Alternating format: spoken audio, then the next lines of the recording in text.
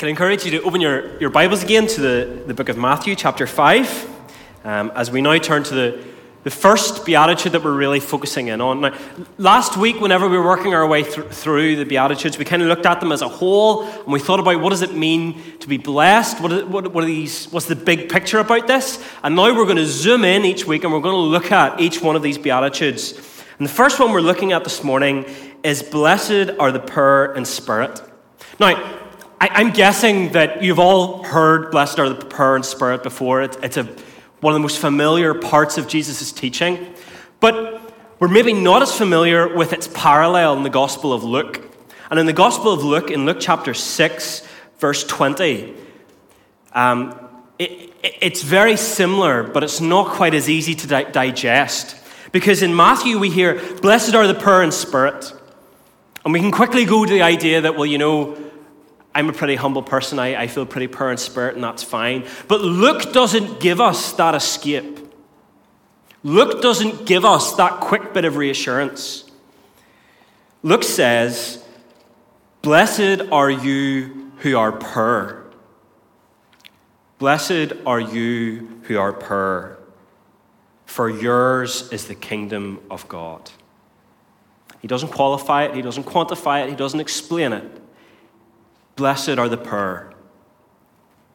And now, we can very quickly want to run to spiritualize, and we can very quickly want to run to make this a metaphor, but these words ought to, in a sense, create us to pause and think and examine rightly for a moment as we see that Jesus, at the opening of his ministry in the Gospel of Luke, says, blessed are the poor. And it's almost become a truism to say that Jesus had a concern for the poor and the downcast. It's something we're very familiar with. In some ways, it is the least controversial of Jesus' teaching now in our culture. Because if there's anything our culture loves, it's a Jesus who is primarily concerned with the poor and the downcast and the downtrodden. And I think that's because we've got a really nice way to think about it, because we can hold that at arm's length, and that's something that we can fix or think we can fix. As Christians, we have a really good history of trying to fix things and trying to improve the situations of those who are downcast and downtrodden. There was a study done in 2017 that found that 61% of people in the UK give to charity regularly. But if that person is a Christian, it jumps from being 61% to being 87%. And that's not including giving to their local congregation. That's just charitable giving. Because there is a sense in which to encounter Jesus is to encounter somebody who loves the poor, who loves the downcast, and who loves the downtrodden. So that he says pieces of teaching that are so countercultural and so unnerving to those of us who live quite nice, comfortable lives, that we come away going, we wish we could find a way to spiritualize this quite quick. We're probably very familiar with Jesus' teaching when he says that it is easier for a camel to go through the eye of a needle than for a rich man to enter into the kingdom of heaven. We're all familiar with that part of the Bible, yeah? And automatically what happened was, in around the 18th century, people wanted to spiritualize it. And there began to be a little bit or a little illustration that you maybe heard, and some of you may have heard this, some of you may have not. But people used to say that, well, you know, what Jesus really meant whenever he said that it is easier for a camel to go through the eye of a needle than for a rich man to enter the kingdom of heaven. What he really meant was he meant that it was easier for a rich man to go through, or for a camel of a rich man to go through the eye of the needle, which was a gate in Jerusalem. Have you heard this? Some of you heard this. I see a few nods. And the idea was that in Jerusalem, there was supposedly this very narrow gate, and if you were a rich man, your camel was really heavy laden with all your stuff, and to get the camel through the gate, you had to offload everything from the camel, put the camel through, and then put everything back on again. And it was a hassle, it was a nuisance, but it was still doable in some way. But here's the difficulty, and here's the problem with that, is that there is no archaeological evidence for the existence of a gate like the eye of the needle. There is nothing in the context of the passage which would make us think that Jesus is referring to a physical gate. So whenever Jesus said it is easier for a rich man or for a camel to go through the eye of a needle than for a rich man to get in the kingdom of heaven, he meant something really profoundly challenging. He meant a literal camel and a literal needle, and this in a time before blenders. Like, it is a hard teaching.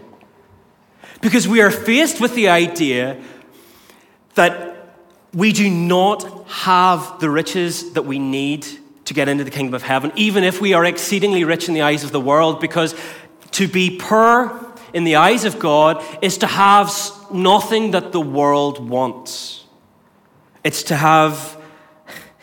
not have the big bank balance, and it's to not have the prestige. It is to not have the great personality that everybody flocks to in the room. It is to be lowly, and it is to be downcast, and it is to be poor. Poor in every sense of the word. So whenever we read, "Blessed are the poor," we are reminded something of the heart of God, and we are reminded something of the character of God, that he looks at those who are struggling and those who have very little, and he says that they are blessed in some way. And even if we do want to spiritualize it and say, well, some of you might want to say, whenever we see commands in Scripture about God blessing the poor, it is always to those who are within the community of God. It's always to those who are within the community of Israel or within the church. So in the New Testament, whenever we see the widows being cared for, it's the widows within the church. So we might want to retreat and say, well, the poor, whenever Jesus says, "Blessed are the poor," that only refers to the poor within inside the church. And that's fine, that's great if we want to go with that interpretation. But then we encounter things like the law in Deuteronomy 15:11 that says that there will never cease to be poor in the land. And God then says, "Therefore I command you, you shall open your hand to your brother, to the needy, and to the poor in your land. For there will never, for then there will cease to be poor." So the idea that as Christians we want to open up our hands until the point where there is no need. We are to be people who are generous in a way that will cost, and we are to care in a way that is not easy and is not comfortable. Because blessed are the poor, for theirs is the kingdom of heaven. But there's a problem with what I've just said, and we reached this point in the sermon last week. Because what I have said so far is just plain religion. Plain work harder, try harder, be nicer. And as I said last week, and I will repeat again, that is not controversial in the world around us. And that is not going to upturn anybody's apple cart in this world, because we all love the idea of being wonderful, generous people who give to the point where it costs us. We all love the idea of a gospel that says, try harder to be nicer and to care about the poor. But there's a reason. There's a reason why Matthew says, "Blessed are the poor in spirit," and not just "Blessed are the poor." And it's not that him and Luke mean something different. It's that Matthew is clarifying for his audience something that Luke presumes his audience would have known. And that is that the word poor has a certain amount of kind of lexical elasticity to it that poor has in our language as well. Because we can use poor to mean those who have very little. But you also use poor in another way, don't you? You know, we've got this great saying in Ulster, the poor old creator. If you describe somebody as a poor old creator, you're not describing their bank balance and you're not describing their income. What you mean is that there's a sense in which they are lowly. There's a sense in which they are in need of something. And that something isn't always something material, and that something isn't always something that can be bought. And even as we work through the Gospels, we see that poor, like whenever Jesus says, "Blessed are the poor in spirit," that includes so much more than those who are just economically poor. Because Matthew, who writes the Gospel, Matthew was a tax collector and would have been exceedingly well off.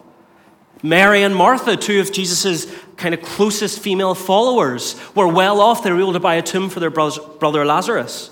The fishermen who Jesus calls to be his disciples were the nearest thing you could probably get to a middle class in the ancient world. Whenever we encounter Nicodemus, a Pharisee, who Jesus spends time with and wants to try and bring into the kingdom of heaven. He's trying to bring somebody who would have been rich and powerful and well off in their society into the kingdom of heaven. Joseph of Arimathea, who gave Jesus his tomb, was a rich, well-off man who was able to give something of generosity to Jesus. It's far too simplistic to just read the Beatitudes and say, blessed are the poor in spirit, and think that means entirely to poor as in some sort of economic welfare form. But poor in spirit means something that drives to the heart of us so much more, which is it drives to the heart of us because it says that if you're poor in spirit, you have to admit that you are without something that you desperately need. The poor in spirit need something that is not within themselves. And the poor in spirit are the people who realize that they need something. Because if you were, say, and middle class in spirit isn't exactly a term, but for the sake of argument, we'll use a term. We can imagine what being middle class in spirit is, couldn't we?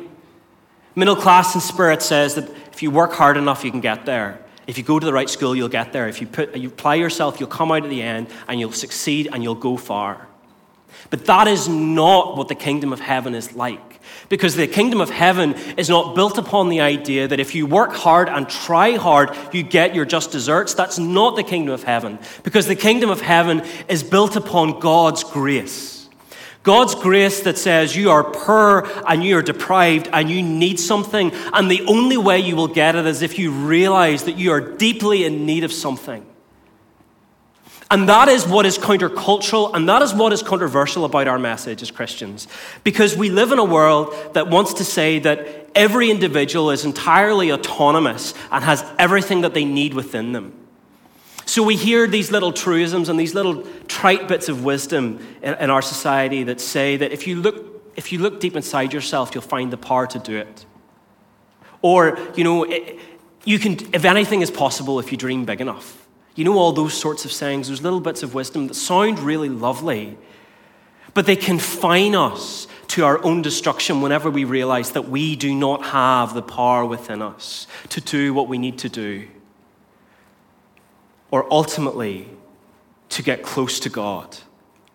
We need to confess that we are poor, needy in spirit, because then we can enter into the kingdom of God. Then we can see the kingdom of God. Because throughout the Bible, there's a theme of the poor. Often whenever you see the poor referenced in the Bible, you need to look at what they're doing. And what they're doing is very seldom just sitting, being angry at the fact that they have very little. But rather, there's a theme that develops where those who are poor and those who are needy have one response, which is they cry out to God who answers their very need. So in Psalm 34, verse 6, it says, the poor man cried out, and the Lord heard him and saved him from his troubles. Or in Job 34, verse 28, it says, so they caused the cry of the poor to come to him, that he might hear the cry of the afflicted. We are all poor in spirit, but we need to cry out to God. We can't remain indifferent towards him. We need to realize that our sense of poverty in our hearts is one that can only be met in the richness of a God who fills us and gives us every spiritual need we need. One of the fastest growing religious demographics at the minute is the rise of the nuns. And that's not a lot of people in habits, but that's the idea of those who have no religious affiliation. And what's interesting is that a lot of people have tried to claim that the rising number of people who have no religious affiliation is the rise of atheism, but that's not the case. Because if you break that group down, actually what happens is that the largest demographic is people who believe in God. And the majority of them believe in the Judeo-Christian God, the God we believe in. And the majority of them believe the Bible's true. But there's one main difference that marks them out as religious nuns as opposed to people who maybe are devoted to Jesus, and that's this. They're ultimately indifferent in their religion because they think that God owes them one. They think that they can go through life just being a spiritual, good, nice person, and that they will inherit the kingdom of God. But that is not what Jesus strives at. Because the kingdom of heaven is filled with people who all share one common piece of knowledge.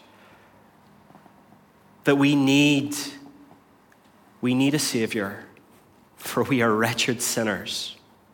And the only place we can go to find him is in our Lord and Savior Jesus.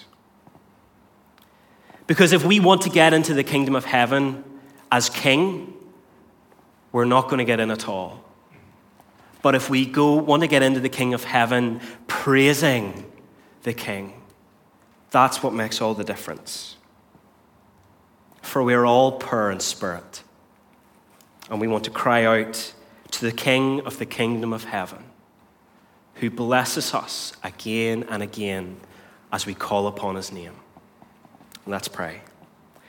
Father, we thank you for the wonderful grace you show us through your Son. We praise you for your goodness to us and your patience with us. Would we be like the poor of the Old Testament who cry out to you, realizing that we are needy, but we come to a God of immeasurable riches. In Jesus' name and by the power of the Holy Spirit we pray. Amen.